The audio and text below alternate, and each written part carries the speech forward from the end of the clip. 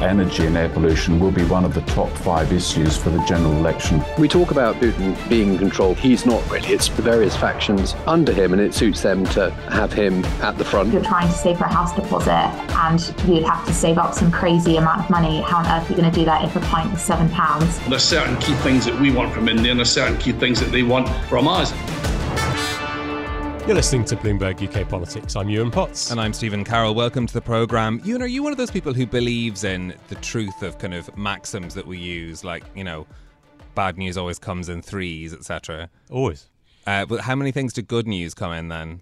Is it threes as well? I mean, it's an arguable case, right? We're talking about this because there have been 2 potentially good pieces of news for the government that we've had today. One is that the UK has agreed to a deal to rejoin the European Union's Horizon research programme, so the €95.5 billion programme. Very good news for UK scientists, something they've been long lobbying for, because of course they were left the programme as part of Brexit. It's also a sign of those warming relations with the EU that we've been told so much about over the past few months as well. Then we also had, on the economic front, some good news to do with inflation. A survey done by the Bank of England of UK companies saying they're expecting to raise their prices at the slowest pace in almost 2 years, which is what counts for good news when you're thinking about inflation. It's slowing down, not going into reverse, just slowing down. But of course, if that's your biggest priority as the Prime Minister, it's not a bad idea. So we've got 2 pieces of good news. Yes, there's something which is probably going to completely ruin your narrative. There's a house price slump, we know, which is worsening in Britain. And data from Halifax and the Nationwide today. Halifax said that house prices fell by almost 2% in August alone. So a steepening of the slump. But of course, it depends who you are, because for a lot of people, house prices falling is a good news story. True. I mean, this has also made me think about a steepening slide. It'd be a good news if you were going down it and enjoying yourself. Yeah, I mean, this is one of the classic good news, bad news things, is that it's good news if you're trying to buy a house, but it's bad news if you're trying to sell one. Or trying to remortgage and you realise the value of your house has gone down dramatically. So I think the jury's out on which side of the fence that sits on. But I suppose the question we're asking today is, will these pieces of good news that we've had help to right the ship of government after a bit of a stormy start to the parliamentary term and a very turbulent set of puns that we'll just skip right by? Our political editor Kitty Donaldson's with us for more in studio. Kitty, the government had been under huge pressure from scientists over Horizon. This a Bloomberg scoop that we got yesterday that the deal was going to come. We had confirmation of it from the government this morning. Is it a good deal for the UK government? I think so. This means scientists can now access a European-wide pot of money, and there are other countries involved from as far away as Israel as well. So it's definitely good news for scientists. Some of them, my inbox has been full this morning of scientists welcoming it, but also saying, why did it take so long? Come on, it's been 2 years now, over 2 years. But I think people in Downing Street are pretty happy with this, actually, because it's the sort of other piece of the jigsaw that was that the Windsor framework solved the trade agreements with Northern Ireland, and because of that was settled, that meant that they can sort this bit of the jigsaw out as well, and it shows that Sunak can get things done and that he's good at statecraft. So yeah, they're pleased. Does an inbox full of happy scientists make a difference from an inbox full of angry Tory MPs by any chance? They tend to text me. Different inbox. Yeah, exactly. Why did the whole thing take so long? Because it did drag on, didn't it?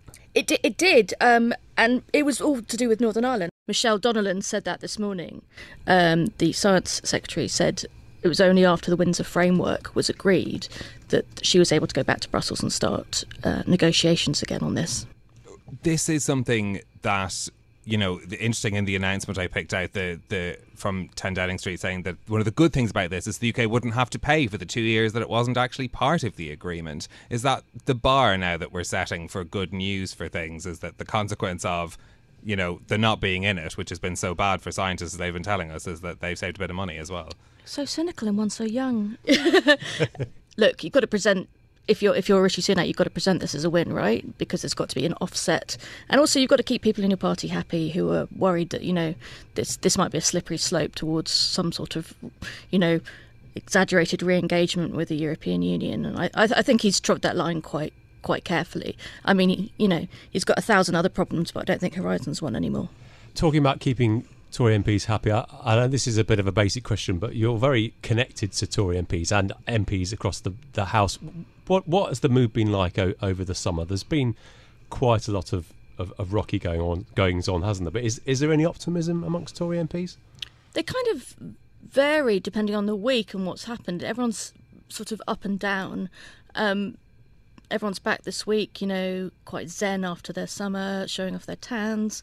I don't think that will last. I mean, what tends to happen is people are quite happy for the first couple of weeks, and then we go into conference season, and there's something sort of snaps. There's the weather changes, and people start getting colds, and the sort of backbiting starts. And so I sort of see this as a kind of phony war before the kind of proper political season kicks off again. Okay, well, where do you think the first one of those salvos will come from in terms of we're still thinking about the 5 priorities as that deadline ticks down for the top one and on inflation being halved by the end of the year. What's the biggest worry, do you think, for Rishi Sunak when it comes to that backbiting? Well, I guess it depends how well they do in these by-elections, actually. So we found out this morning that, we knew Chris Pincher was going to step down, and he's actually done it this morning, and we expect the by-election in Tamworth in the Midlands to be held on October the 19th, which is the same day as the Mid-Bedfordshire by-election that was caused by Nadine Dorries quitting. That's not confirmed yet, but the Speaker has held open the writ so that it can be moved next week and the 2 by-elections can take place on the same day. And that's going to be a bit of a shocker for the Tories, isn't it? Depending on what happens. What's quite interesting about Mid-Bedfordshire is that the Lib Dems and the Labour Party haven't come to any sort of agreement about who should step aside to let the other side have a proper crack at it, and therefore they might split the vote, which means that the Tories could sort of slip through the middle. Tamworth I'm less sure about, but these sort of by-elections tend to bring things to the fore. And I was just watching Parliament before I came in here, and, the Labour opposition having a lovely time saying, look, Tory party's crumbling like a school roof, basically. Everything's going wrong for you. Talk us through the challenges which Rishi Sunak faces over the coming months. OK, so we're coming to the end of a parliamentary session. We've got the King's speech in November the 7th, and there's about 16 bills outstanding at the moment. And so that sort of doesn't give the Tories very much time to pass much legislation. There have been accusations that this is a zombie government sort of heading towards the abyss. But so what we will see, I think, in the King's speech is signalling. So you'll see kind of law and order stuff from the Tories. And this is the basis on which the election's going to be fought. And actually, I thought it was quite noticeable this week. The Labour reshuffle, when they did the pictures for them all marching in for their first shadow cabinet meeting, they'd all had some sort of makeover, I think. Like, I think Keir was wearing a new suit. They look really sort of smart. And summer sale shopping, potentially. Yeah, exactly. Or someone who'd said, actually, come on, guys, brush your hair. It's time now. Surely not. But I mean, did they pull that off, basically? Because it wasn't much of a reshuffle from the Labour front bench. I was sort of dubbing it a re-sniffle. But has Keir Starmer succeeded in presenting a front bench that looks like they're ready for what's coming in the next year? I think so. And actually, what's quite interesting, having covered politics in the Blair years, is how many of these people were kind of special advisors and aides to people who were in cabinet in the Blair years. People like Liz Kendall and Peter Kyle, who's now the Shadow Science Secretary. He worked for Hilary Armstrong back in the day. And so it's kind of interesting seeing these sort of, people suited and booted and now grown-ups and sort of waiting, ready to take power, which we expect to happen. We spoke to Labour's Shadow Business and Trade Secretary, Jonathan Reynolds, yesterday, and he said that the risk premium for UK business is now continuing a Conservative government. Do you think Labour is succeeding in wooing business at these prawn cocktail offensive 2.0 or whatever they call it now?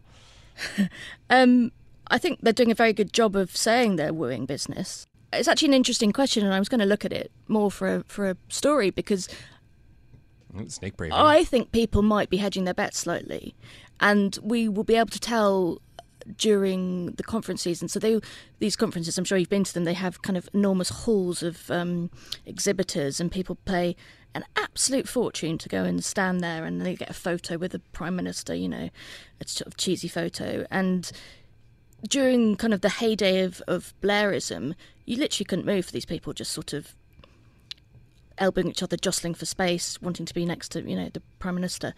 And it'd be quite interesting when we go to the Tory and Labour conferences to see.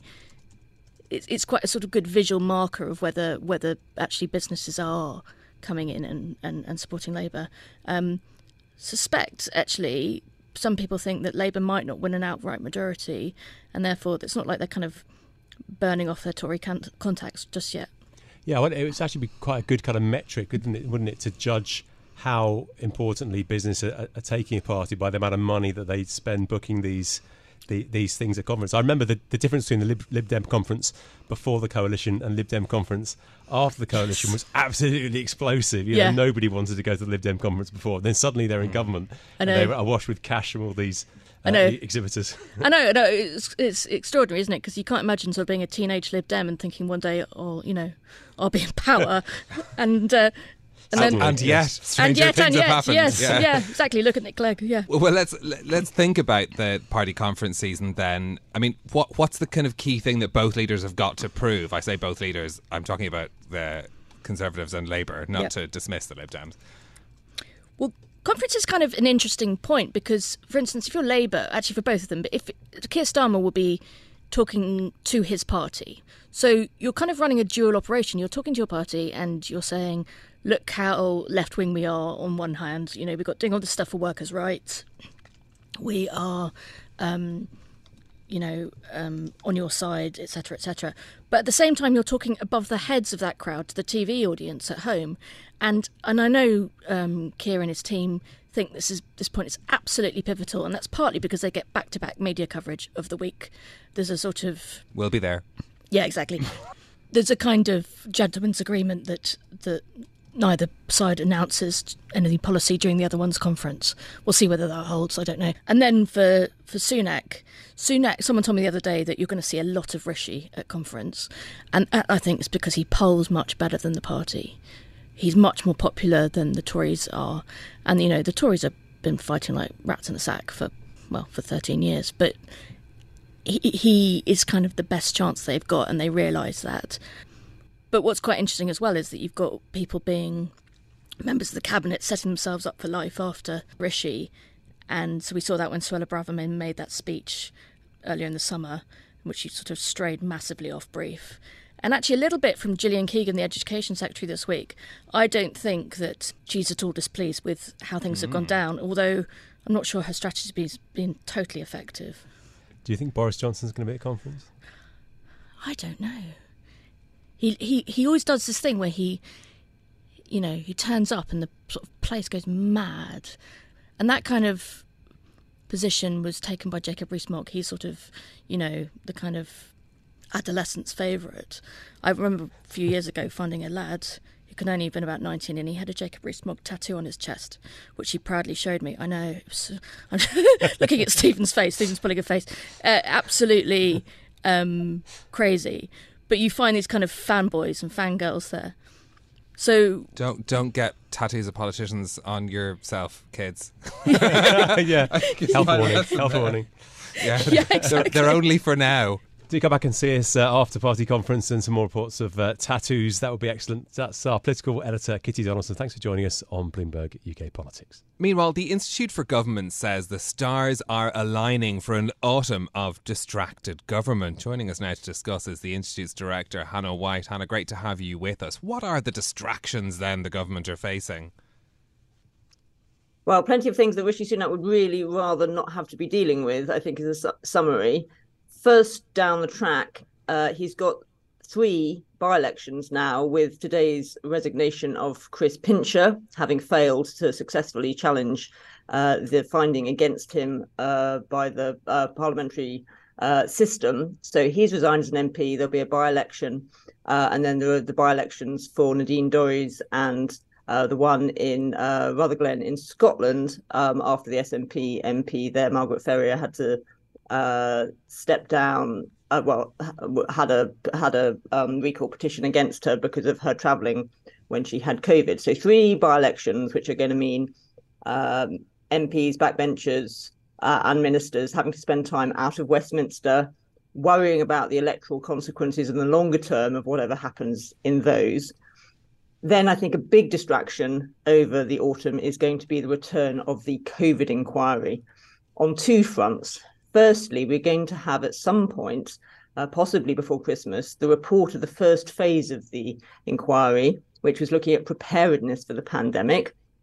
That's going to have plenty of tough conclusions, I'm sure, for government to have to deal with and manage from a sort of media point of view. But we're also moving into the second phase of the COVID inquiry, which is about decision making during the pandemic. And that's going to see plenty of current and recently former government ministers giving evidence, possibly if the inquiry chooses to refer to written material, WhatsApps, diaries, anything like that, those will be published. And so for individuals, but also for government as a whole, there'll be a lot of time needing to be taken to think about the inquiry, to be thinking about this, managing the media consequences of what gets said. And that's likely, I think, to sort of rip off all sorts of scabs, which had just started to form over disagreements within the Conservative Party about how the pandemic was handled. So those are just two of the distractions, I think, which will mean that it's tough. I mean, it's not unusual for government to have to be dealing with by-elections, inquiries, that sort of thing. But in the year in the run-up to the next election, it's particularly unwelcome, I think, for Rishi Sunak. Yeah, it's a pretty unwelcome challenge for the government. Now, when we spoke to you at the beginning of the year, you said the government's challenge was to reconcile the manifesto from 2019 as well as Sunak's leadership pledges and then kind of package that together and sell it to the electorate. Just give us a report card. Where are we, sort of 2/3 of the way through the year? How are they doing on that? Well, I think we thought that at the start of the year, Rishi Sunak's 5 pledges that he was trying to say that he would achieve this year were relatively unambitious. I think, as it's turned out, they've been harder than they looked. Some of them were already things which there weren't really that many sort of levers that Rishi Sunak could pull in terms of sort of reducing inflation, which has proven a bit stickier than he would have liked, although he's had some more welcome economic news more recently. So that is sort of, he might hit that target by the end of the year if he's lucky. Small boats has proven predictably, I would say, intractable. I mean, he only really promised to pass legislation on that front, but of course everyone's translated that into a promise to reduce small boat landings. They have reduced a bit, but I don't think people in the Conservative Party are yet convinced there's been the step change that they would really like to be seeing there, and the government's still battling over its Rwanda policy. Then we've got the pledges around the NHS. Obviously, that's still proving very tricky, and there's of course the RAC crisis has intervened, primarily focused. This is the aerated concrete, which has been revealed publicly, although is obviously long known as a problem privately, to be primarily a problem so far in schools. But I think there is concern that for the NHS more broadly and other public buildings, it could also be a factor. So there's plenty of stuff where those pledges have been sort of harder for Rishi Sunak to meet than he might have hoped. He has been progressing other pieces of legislation. Things like the online safety bill is now hopefully getting into its final stages. That all needs, those final bits of legislation he's been pushing through need to be done and dusted in time for the King's speech, which we're going to see later in the autumn. And that King's speech is going to be the government's agenda for its final year of government, we anticipate. They might go as early as May, but my sort of assumption is we'll be looking at a late autumn election next year. And so they, in the King's speech in November, will be wanting to set out a nice little programme of bits of legislation which give them a chance to talk about some of the things which they think are going to be priorities for the election over the next year, for the electorate over the next year. Given that timetable, we're talking then in and around a year left of this government by your estimation. How much time does that really give an administration in the last days before an election to actually achieve anything? And will the government have to make decisions about picking quite straightforward and simple issues to be able to progress policy, given the electoral challenges they'll be facing?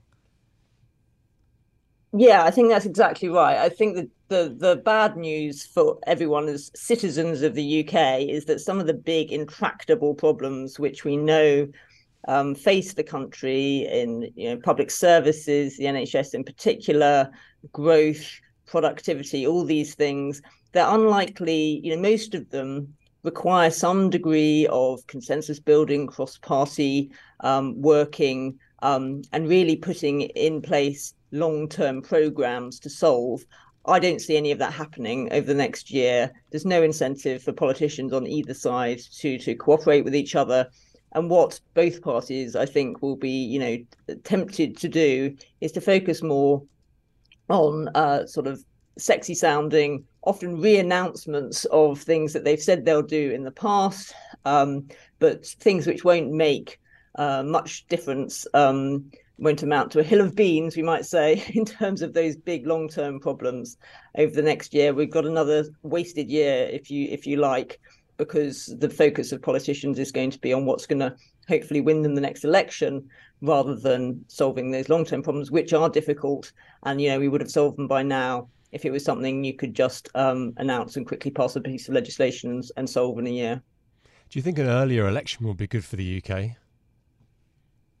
Well, from that point of view, if it delivered a government with a significant enough majority for them to be thinking in terms of, a solid 5-year term, and so that they could plan over a 5-year period for whatever it was that they wanted to do in terms of delivering their manifesto, and obviously whether that was a Conservative or a Labour government, then I think that would be beneficial for the UK. That's what we haven't seen in recent years. We've had lots of elections sooner than we would have normally expected in the cycle. We've seen a lot of political disruption, and so I think if that's what an election delivers, that would be it would be good to get on and have that as soon as possible.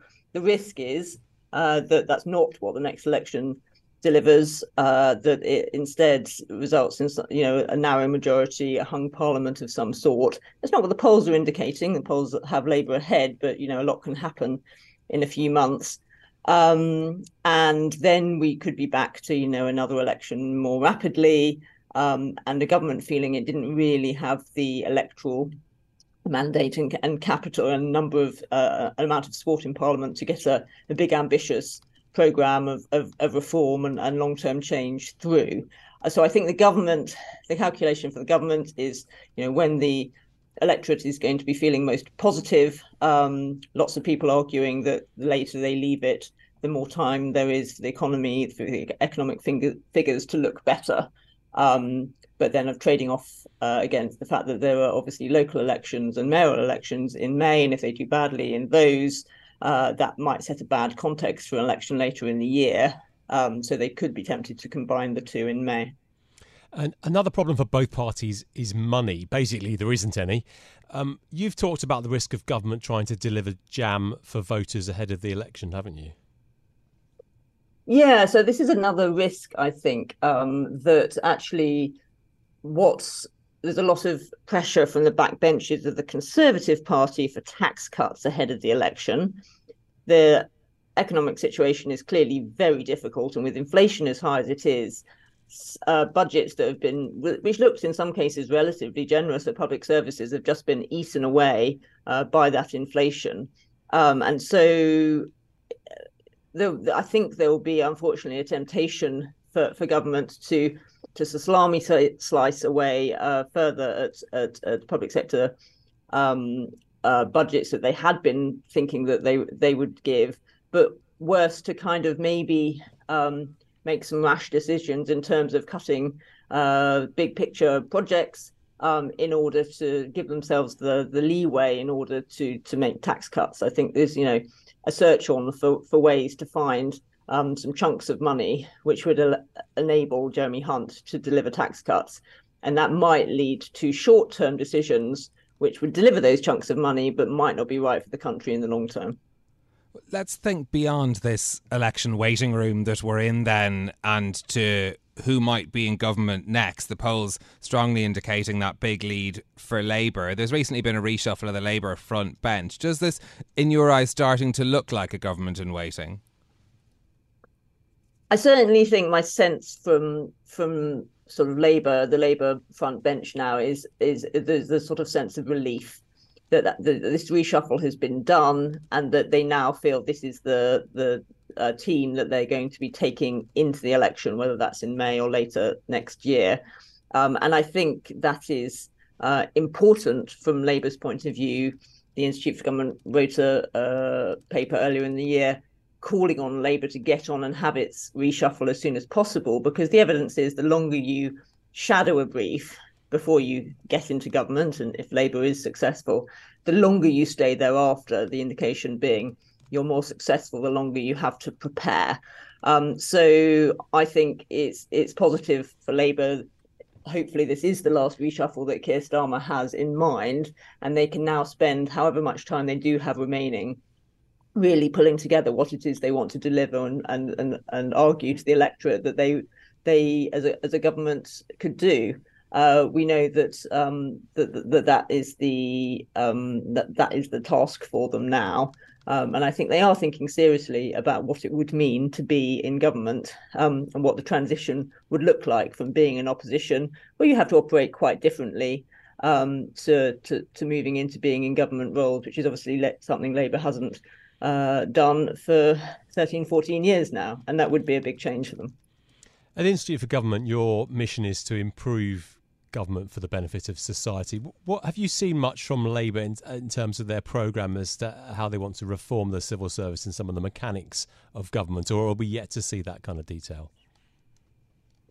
I think we haven't seen anything in detail. We've seen plenty of criticism of the government by Labour, of the way in which the Conservative Party has handled its relationship with the civil service. We've seen relatively slow progress in some aspects of the civil service reform programme that the government set up for itself. But I think, you can read from what Labour's said that they don't think the government's necessarily done a great job. I don't think we have a clear idea yet of what it is they think they would do differently on that front. To go back to the point you made before, there isn't going to be a lot of money around. So thinking about reform, improving processes and so on is going to have to be an important tool to try to get a change in outcomes for the country, because they won't be able to throw money at it the way that Labour was able to do in 1997. And I note that you're speaking to Liz Truss at an IFG event in a couple of weeks. What are you most looking forward to hearing from her? Well, it's going to be interesting. It's a year on from her mini budget. I think she's keen to reflect on why things, how she failed to communicate her vision for the economy to the country, and I think she's going to have another go at it. So that'll be very interesting to hear. I'm interested to hear from her her reflections on how she made use of the government machine, and how that could have worked differently for her, because clearly she had quite a challenging approach to some of the orthodoxies of the way the civil service and economics work, and it'll be interesting to hear how she's reflected on that since. So that's an event that anyone can dial into online. So do go to our website and sign up for that if you're interested. Well, I'm just wondering, are there lessons that we have learned from Liz Truss's, albeit brief, time in government? I think it's interesting because, I think at the time the Institute was highlighting things like her sort of approach to the institutions of government through the OBR, her approach to sort of policy making and to scrutiny, that she didn't leave very much time for Parliament to look at her economic plans. Of course, her early premiership, the first weeks were very much disrupted by the death of the Queen and so on, but she very much took an attitude that she wanted to press things through extremely quickly. I think it's easy to kind of dismiss the whole of her premiership and just say she just went about everything in an inappropriate way and it all fell apart. I think it's important actually to think about it in a more granular way, and to think, actually, to what extent was it to do with speed, or the extent of her policy program, or really the disruptive way she tried to go about it. And I think there are lessons that we should learn, and it's too easy to just sort of dismiss it as overall having been an aberrant episode in our governance. Hannah, really interesting to get your take on Liz Truss's premiership 1 year on, almost to the day. That's Hannah White, Director of the Institute for Government. Thanks for joining us on Bloomberg UK Politics. And you can read Hannah's great blog post on Sunak's autumn challenges on the Institute for Government's website. That's it from us for today. If you like the programme, don't forget to subscribe and give it 5 stars so other people can find it on Apple Podcasts, Spotify or wherever you listen. This episode was produced by James Walcock and our audio engineer was Mariful Hussain. I'm Ewan Potts. And I'm Stephen Carroll. We'll be back with more tomorrow. This is Bloomberg. Bloomberg UK Politics. Listen weekdays at noon on DAB Digital Radio in London.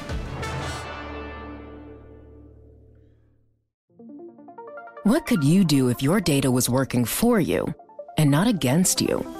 With Bloomberg delivering enterprise data directly to your systems, you get easy access to the details you want, optimized for higher level analysis, and financial data experts committed to helping you maximize your every move. Our data is made for more, so you can show the world what you're made of. Visit Bloomberg.com/enterprise data to learn more.